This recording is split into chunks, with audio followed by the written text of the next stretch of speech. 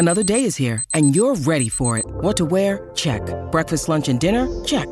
Planning for what's next and how to save for it? That's where Bank of America can help. For your financial to-dos, Bank of America has experts ready to help get you closer to your goals. Get started at one of our local financial centers or 24/7 in our mobile banking app. Find a location near you at bankofamerica.com/talktous. What would you like the power to do? Mobile banking requires downloading the app and is only available for select devices. Message and data rates may apply. Bank of America N.A., member FDIC. When you need mealtime inspiration, it's worth shopping Kroger, where you'll find over 30,000 mouth-watering choices that excite your inner foodie. And no matter what tasty choice you make, you'll enjoy our everyday low prices, plus extra ways to save, like digital coupons worth over $600 each week. You can also save up to $1 off per gallon at the pump with fuel points. More savings and more inspiring flavors make shopping Kroger worth it every time. Kroger, fresh for everyone. Fuel restrictions apply. Hello, everybody. This is Marshall Poe. I'm the editor of the New Books Network. NBN listeners like to read books and buy them. So we thought we'd tell you that right now, our friends at Princeton University Press are having a remarkable site-wide sale. You can get 50% off books, including ebooks and audiobooks, with the code 50, F-I-F-T-Y, at checkout until May 31. You can save some real money on Princeton University Press books. I encourage you to go there and check it out.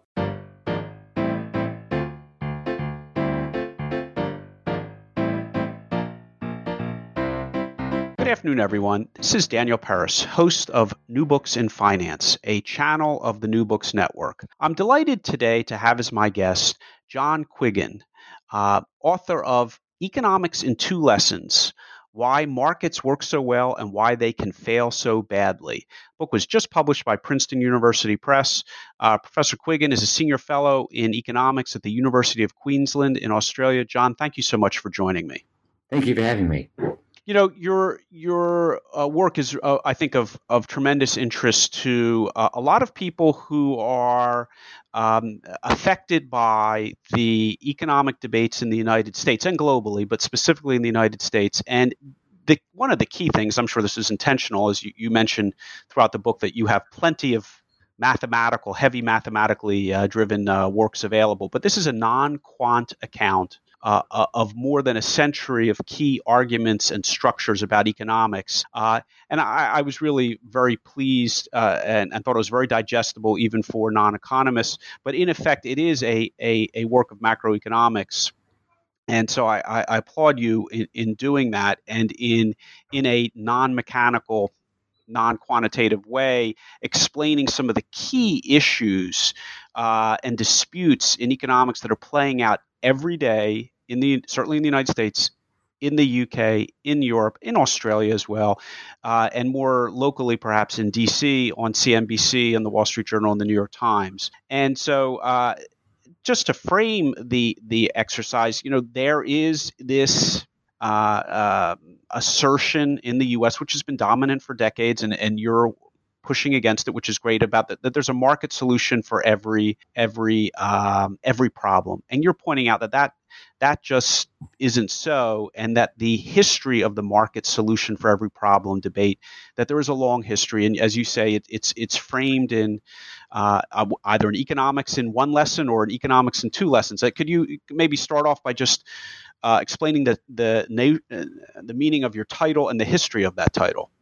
Sure. Well, it's a response to a book called Economics in 1 Lesson by Henry Hazlitt, who was writing in the mid-20th century, or from the 20s, I guess, to relatively recently.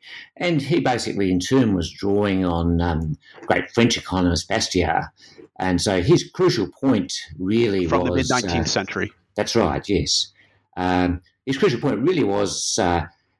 summed up in the idea that there's no such thing as a free lunch, that even when some kind of government intervention seems to provide something for nothing, there's a hidden cost somewhere. So that point is sort of made in various ways through his book, and that book's been written in the 1940s, been on sale ever since, and I'd written a previous book called Zombie Economics, looking at various things I thought were wrong with contemporary economics, and Princeton suggested that a response to this book would be something really good to do, and I decided economics in 2 lessons. Not that what Hazlitt says is wrong, but that it's incomplete, and that the logic he describes works, but it doesn't always work in the way that he suggests it does. Frequently, if we're going to have markets working, we need government backing to make them work. Now, you frame this debate, which is the entire book, about really how markets work, and then externalities and so forth that make them work less well, and policy options that can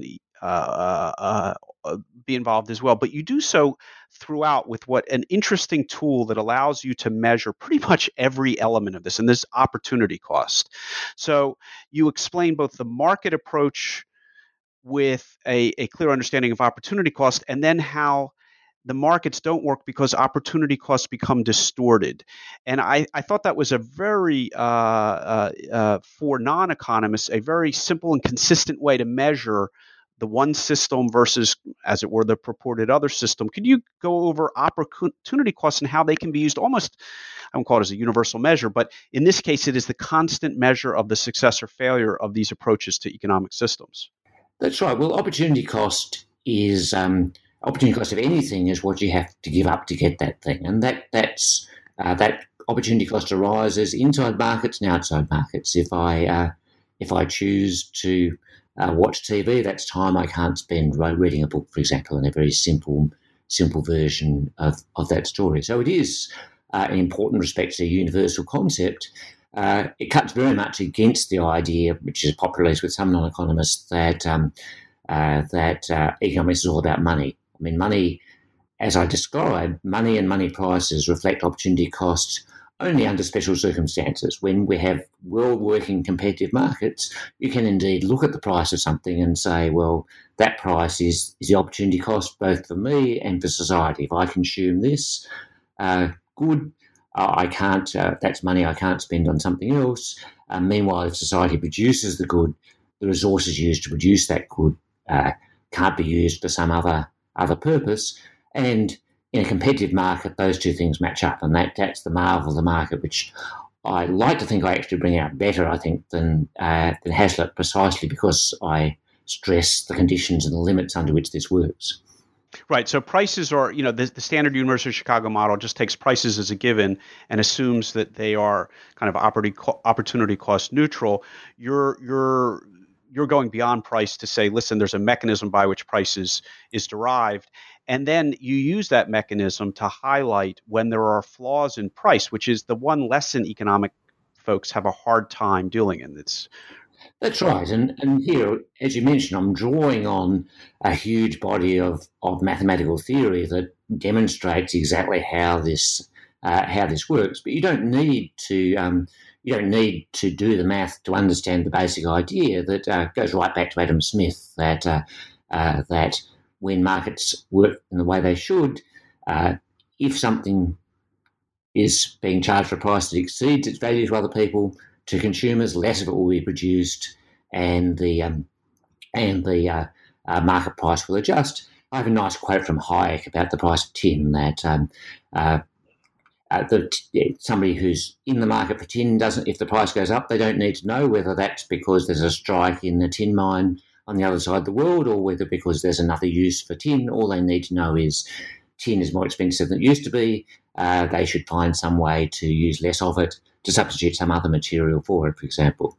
So that's how markets work, and it's an incredibly impressive mechanism. And I guess my book is addressed at least as much to people on the left of politics who distrust markets as to the people on the right who have too much faith in them.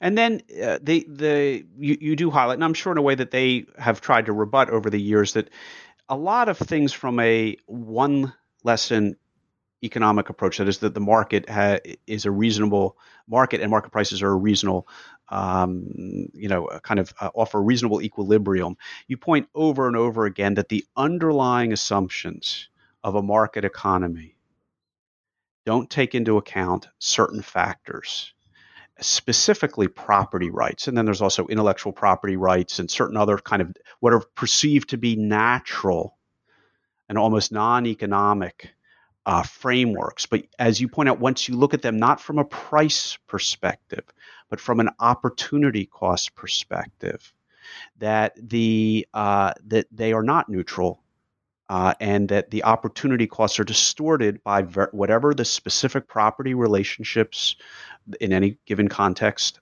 might well be, and that those are historical factors that people have to take into account.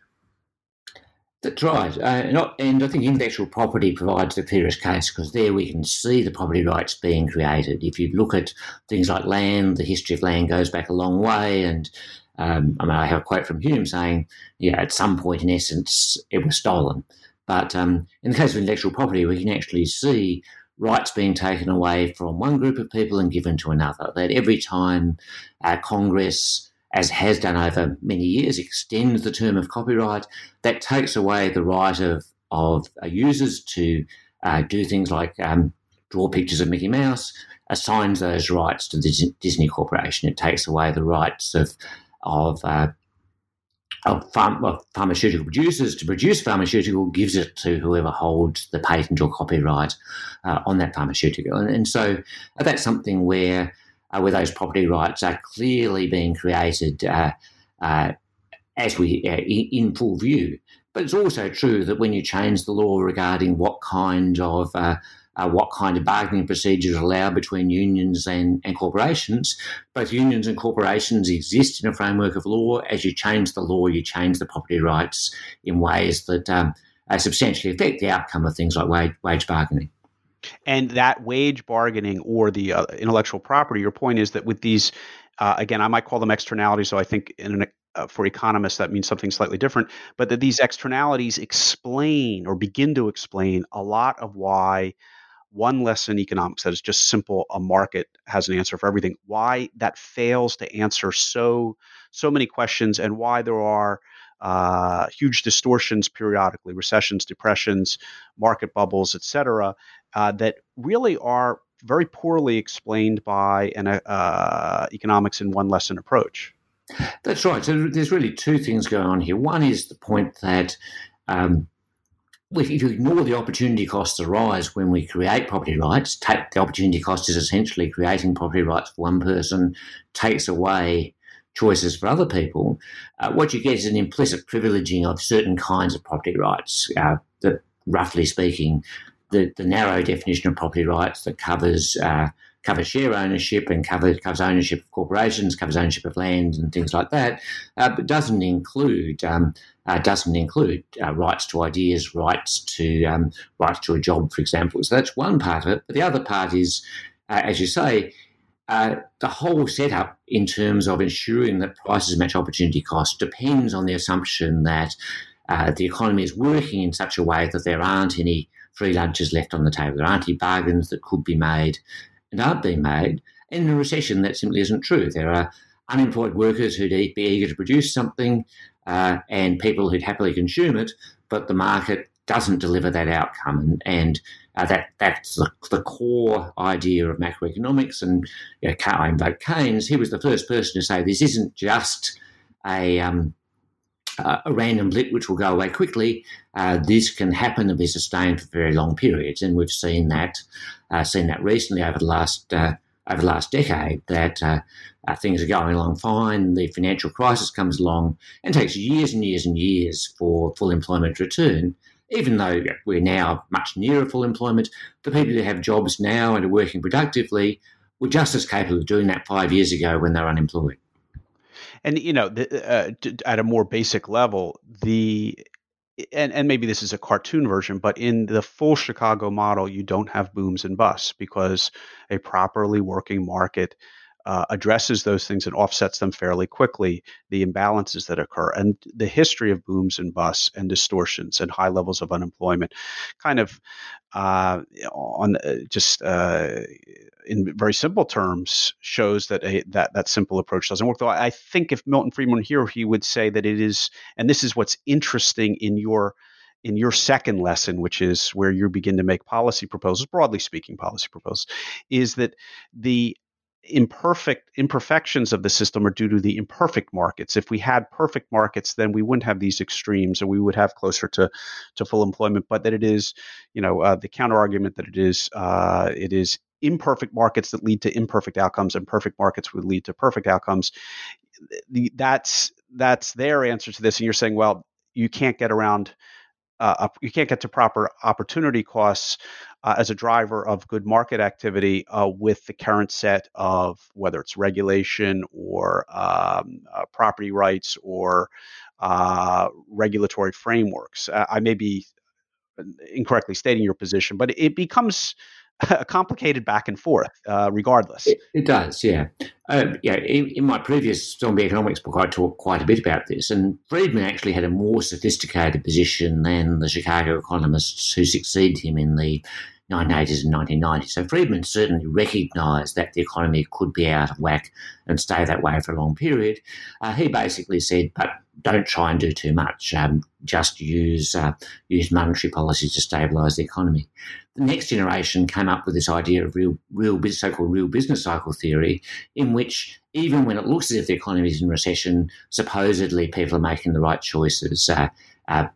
You have a sudden preference for leisure, so it's been derided as the Great Vacation theory of depressions. But that was a kind of desperate attempt to salvage the idea that the equilibrium I'm talking about, where prices match opportunity costs, prevailed at all times. That's kind of been abandoned, but without any real rethinking, I think, of the Chicago position. So you have a situation where the Chicago economists can scarcely deny that these recessions are a big problem, but they don't have, they've ruled out of court really any possible solution. One big externality I also want to get to before moving on to another topic is, and it's one that Hazlitt acknowledges, and it's one even that I, working my way through financial history, not as an economist, but more from a finance and investment perspective, a stock market perspective, is pollution. The market solution for pollution is just terrible. There is no market solution for pollution, and it's and even Hazlitt acknowledged that. And you spend a fair amount of time on the book trying to figure out, how we can, given that climate change and pollution are now really, really pressing issues for the planet. What is the economic approach to that? And the one lesson crowd doesn't have much to say about it, unfortunately. No, well, of course, it's not that there isn't a market solution. I think the vast majority of economists outside the narrow one lesson group would agree that if we created the right kinds of property rights and had the right kinds of prices, that would be the best way of solving the problem. That is, that we would have, for example, a system of tradable emissions permits. The problem, I think, is that this really would confront the pure one lesson people with the fact that property rights aren't these naturally occurring things. They're something that's created by society to serve social ends. And so rather than admit that point, they've essentially resorted to wishing the problem away by embracing climate science denial. So if global warming isn't a problem, then we don't need to create global property rights to fix it. And so that kind of wishful thinking has been the predominant response among one lesson economists, unfortunately. So again, it's not the markets can't work; it's that they can only work in the context of the right kinds of property rights and the right kinds of government policies. I think in terms from a finance perspective of the right kinds of depreciation charges, maybe it's a little too mechanical, but if you had a proper depreciation charge for carbon, meaning items, the impact done to the economy from carbon-heavy activities, many things would be much more expensive than they currently are, flying airplanes and a lot of manufacturing activities. For me, it would just be an accounting issue, you take a full account of the cost to the planet, not just the cash cost of getting the resource. And the world looks very, very different when you have a much, much higher depreciation charge for certain activities. And that would create potentially, and this is my view, not yours, and we'll end it in seconds here, but that would create more of a fair market approach to pollution if things were priced correctly, from my perspective. No, I agree entirely with that. And the problem is, of course, making companies and ultimately, of course, consumers pay that price, requires either explicit carbon taxes or pollution permits, and that's proved politically incredibly difficult.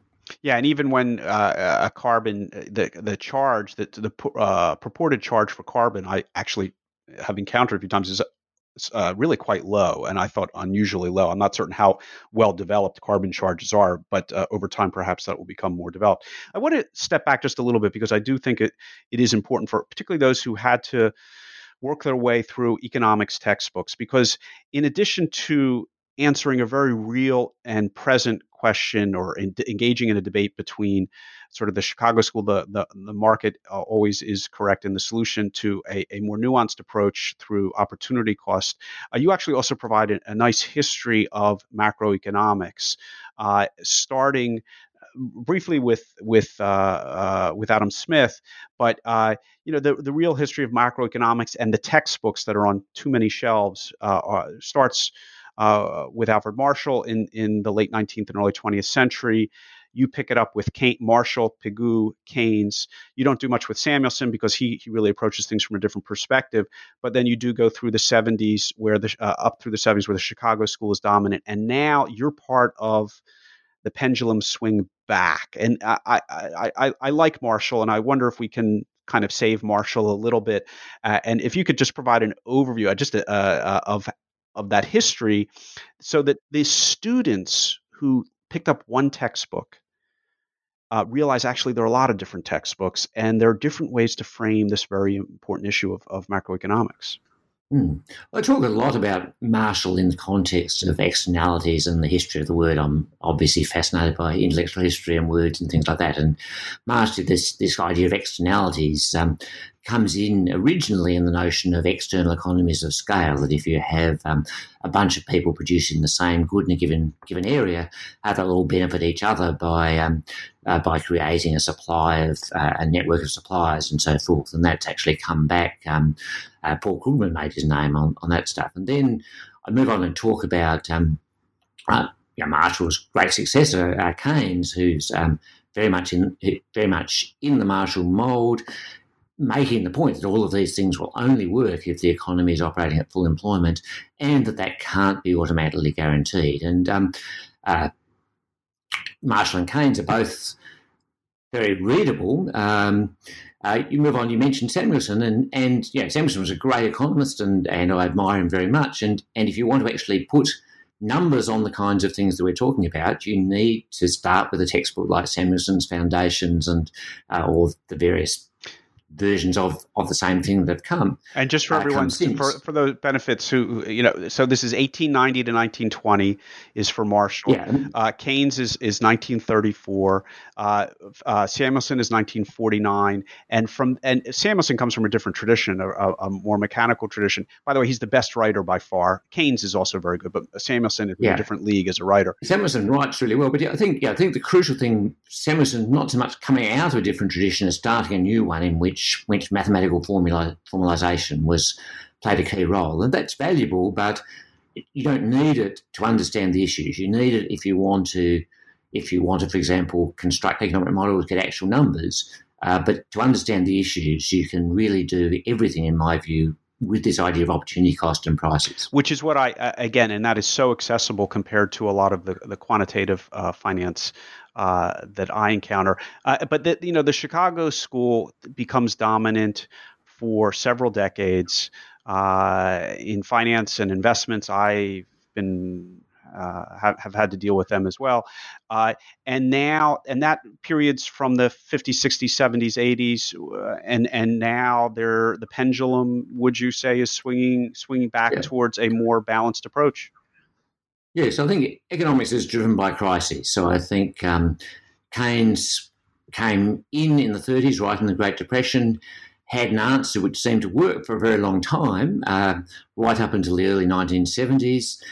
When that broke down, Friedman had a plausible explanation of a lot of it, and we saw the Chicago school, first with Friedman and then with the more extreme versions like real business cycle theory, holding sway again until the global financial crisis, for which they really had no explanation and no answer. And so, so now we're for the last 10 years, the pendulum has been swinging, but also in a sense, the profession is sort of out in the wilderness trying to work out what to do with this. There hasn't been a new consensus emerging, rather different groups saying, well, everything proves I was right, but I think the end result has been to very much erode the certitudes of the Chicago School that prices match up with opportunity costs and that financial markets, however crazy they may seem, do the job they're supposed to in terms of matching the opportunity cost of capital with the available capital. The view that, no, look, some of this just is crazy, I think has a much stronger purchase after 10 years of crisis than it did. Indeed, and my overlap with your work is greatest in that section where you deal with the efficient market hypothesis and the notion that markets, financial markets, are efficient, which is just a sub-example or an example of the broader theory. But the various crises that occur within financial markets and the wild swings in asset pricing have shown that to be not true, but still everyone's MBA and the CFA program, it's all still Chicago, it's all still Merton Miller. And, the pendulum, the fight may be going on in the trenches, but in academia, I'm not, this is one of the reasons I was so keen on interviewing you. I don't know where academia stands at this point, but in the popular imagination, the Chicago School still is very predominant. Yeah, it's an interesting thing. One of the things that happened around this time in the 1970s was that finance sort of, there was a historical kind of finance that was very institutionally based and didn't really have much theory to it. Finance split off from economics with the efficient markets hypothesis. All the big figures there were econ people, Farmer, and then of course Black Scholes and people like this. They all came out of economics, but then moved into a separate finance discipline. And so I think that the economics profession as a whole has moved very much away from one lesson certitudes, not entirely, but all the interesting ideas in the last 30 years have been about reasons why that doesn't work. Whereas I think finance has more dug into the technicalities of, for example, the capital asset pricing model and its various evolutions, because of course there's a huge amount of money to be made in getting those models to work a little bit better than the next person's model. So you do have this divide in academia, I think, now between economics and finance. Within finance, so I will just shout out the behavioral finance people are making headway, yes. And that's to be applauded. Let's shift to sort of the second part of your book, where you're moving towards, and you specifically say you're not trying to promote a policy agenda, but you sort of are, because you do. I am. Yeah. You do, and you're raising some key issues. Not just they are the key ones that are discussed throughout the book. They involve full levels of unemployment or levels of unemployment. They involve income inequality and mechanisms to adjust it, and they also deal with pollution, among other things. And you are advocating the externalities that would, and correct me if I'm wrong if I rephrase this, but supporting externalities that would offset and kind of level the playing field against those natural externalities, property rights, intellectual property rights, that have distorted opportunity costs. And you want to provide kind of a pendulum or a counterbalance to those externalities with your own that would make opportunity cost a better and more effective tool. Is that a fair overview? Yeah. I mean, I challenge the view that these things are natural, but they are what we have. And so, yeah, what I'd say... Perhaps inherited. And, I suppose I certainly obviously have a policy agenda. I'm more saying in this book, I want to set the scene for people to think about things rather than lay out specific policies. I want to say this is how we should think about these issues. So I hope in thinking about it, people will come up with ideas that are kind of similar to mine. But the book doesn't set out much in the way of saying, this is the 10-point plan you should follow. It says this is the way you should think about these issues. Well, a couple of the issues are minimum wage and unions to deal with issues of employment. Do you want to explain how, because again, in the U.S., minimum wage legislation and unionization or union pro against union has become, unfortunately, almost not economic, but highly politicized. You're at least making mostly, if not entirely, economic arguments about the pros and the cons of these. Do you want to kind of highlight those? Yeah, I mean, I'll start by saying, of course, I'm writing for a US audience, and the US is the big important economy in the world, especially because I can't make head or tail of the Chinese economy, so I never say anything about that. But in this context, being an Australian gives you a different perspective. Australia has the highest minimum wage in the world in real terms, and yet our labour market in most respects looks very like the US, very similar rates of unemployment, very similar patterns in terms of it's certainly true that, of course, less educated workers have higher unemployment rates, but we don't have any of the effects that a lot of people in the US debate would anticipate from having a high minimum wage. And so that, I suppose, frames my thinking quite a bit. What I look at is the question of what effect the minimum wage is going to have on the market distribution of income. So part of the story is one tendency in the period in which the Chicago School was dominant, what you might call the third wave, was to say, look, let the market rip, but then we'll redistribute everything through taxes and social welfare, and it'll be all right.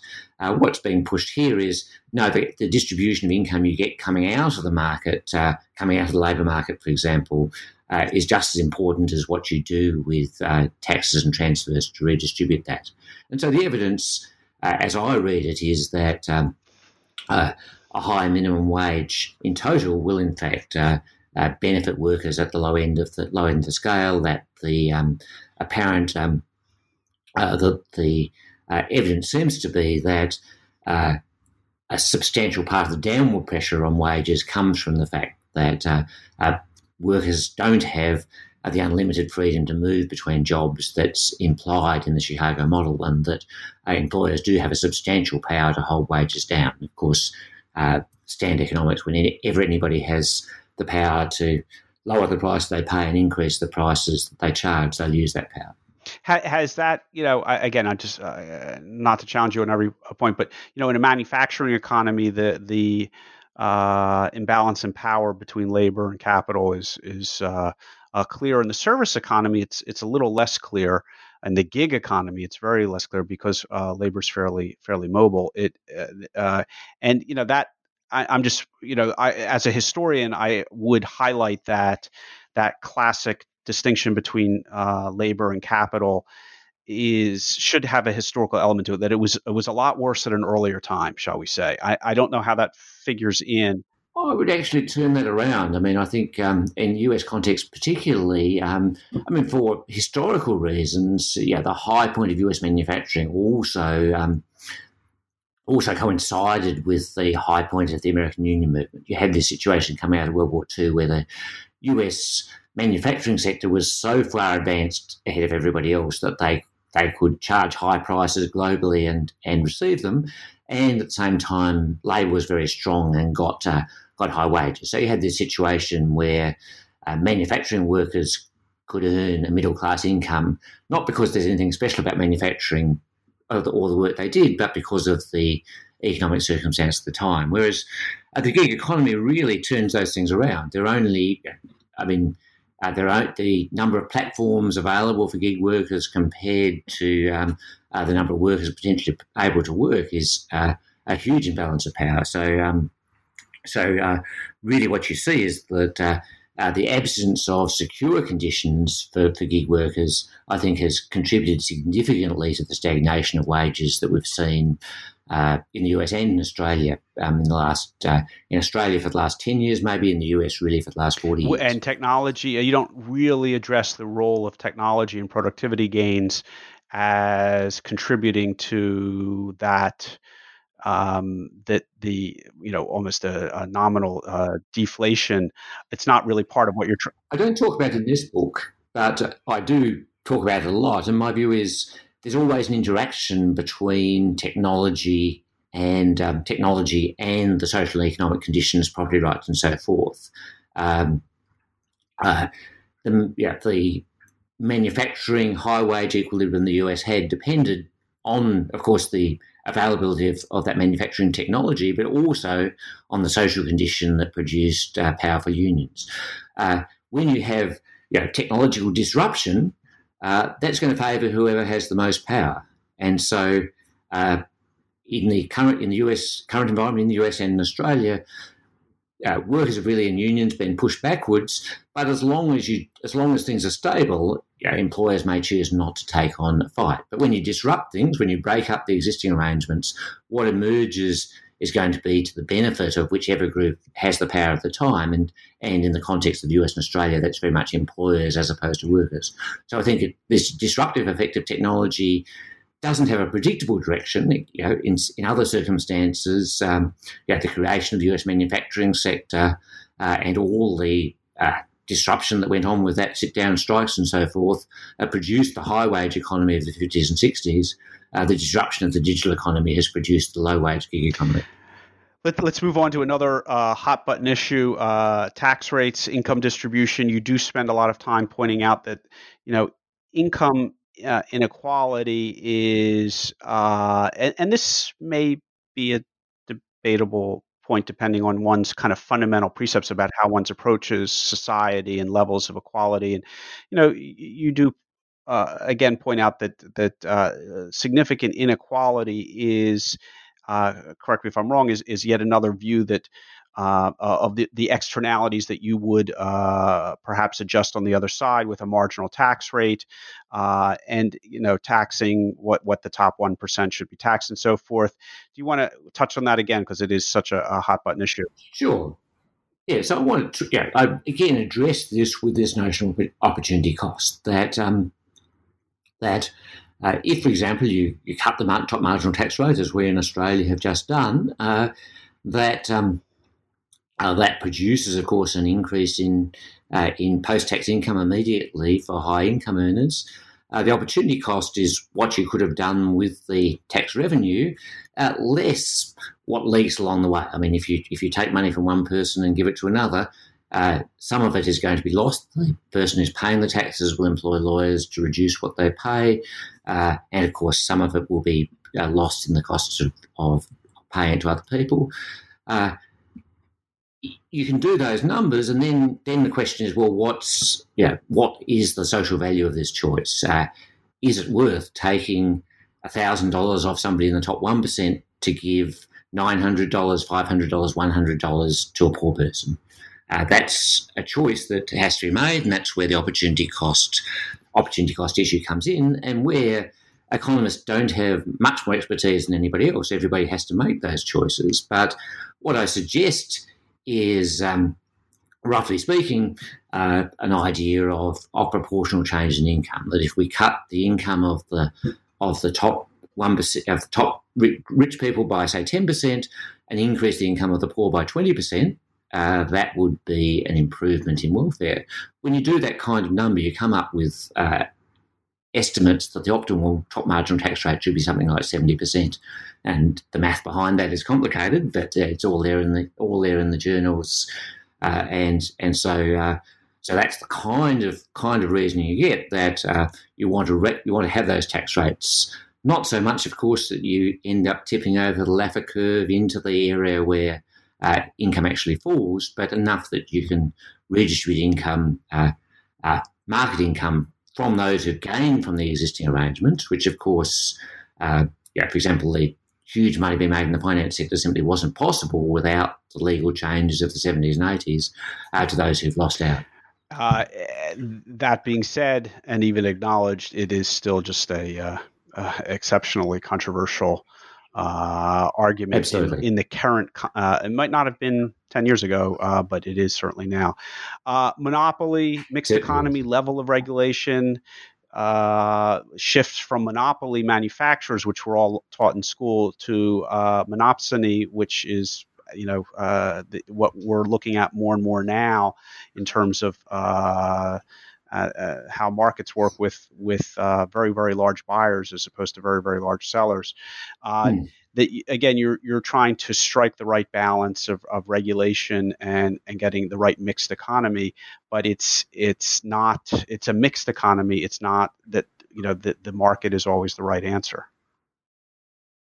No, and I guess a large part of the book, and I suppose my program generally, is rehabilitating this idea of the mixed economy that was taken for granted pretty much in the 50s and 60s, whereas the idea of the ideas of say the last decades of last century was markets and everything, that we can find a market solution for every problem. I think the evidence is that that's not the case. Equally, of course, it's, although I don't need to spend much time doing it, the second half of the 20th century wasn't at all kind to the idea of central planning. And so that's an idea. When we talk about the mixture, one pole, central planning, I think has been completely discredited. But it's important to recognise the other pole of a totally market-driven society also isn't going to work. And then you end on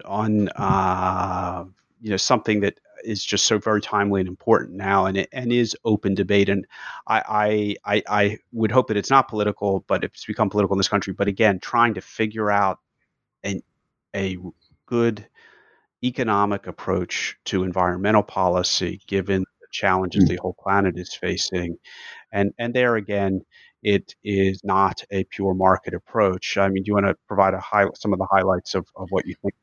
Sure. Well, it's an interesting thing because it's an area where when I started, it's a major to mine. When I started 20 years ago, looking at this, people on the left in the environmental movement were very keen on what might be called command and control approaches, that you should do this and you shouldn't do that. And there are still some people doing that at an individual level, saying you should not eat meat, or you should do something. But most people in the environmental movement and on the social democratic left turn to the idea of changing property rights and then using markets, using emissions trading, using taxes. Those ideas actually came out of the more sophisticated part of the Chicago School, but now have been almost entirely rejected on the political right. And so we're being pushed back to things which have broad appeal, which are command and control kinds of things, of mandates for renewables and so forth.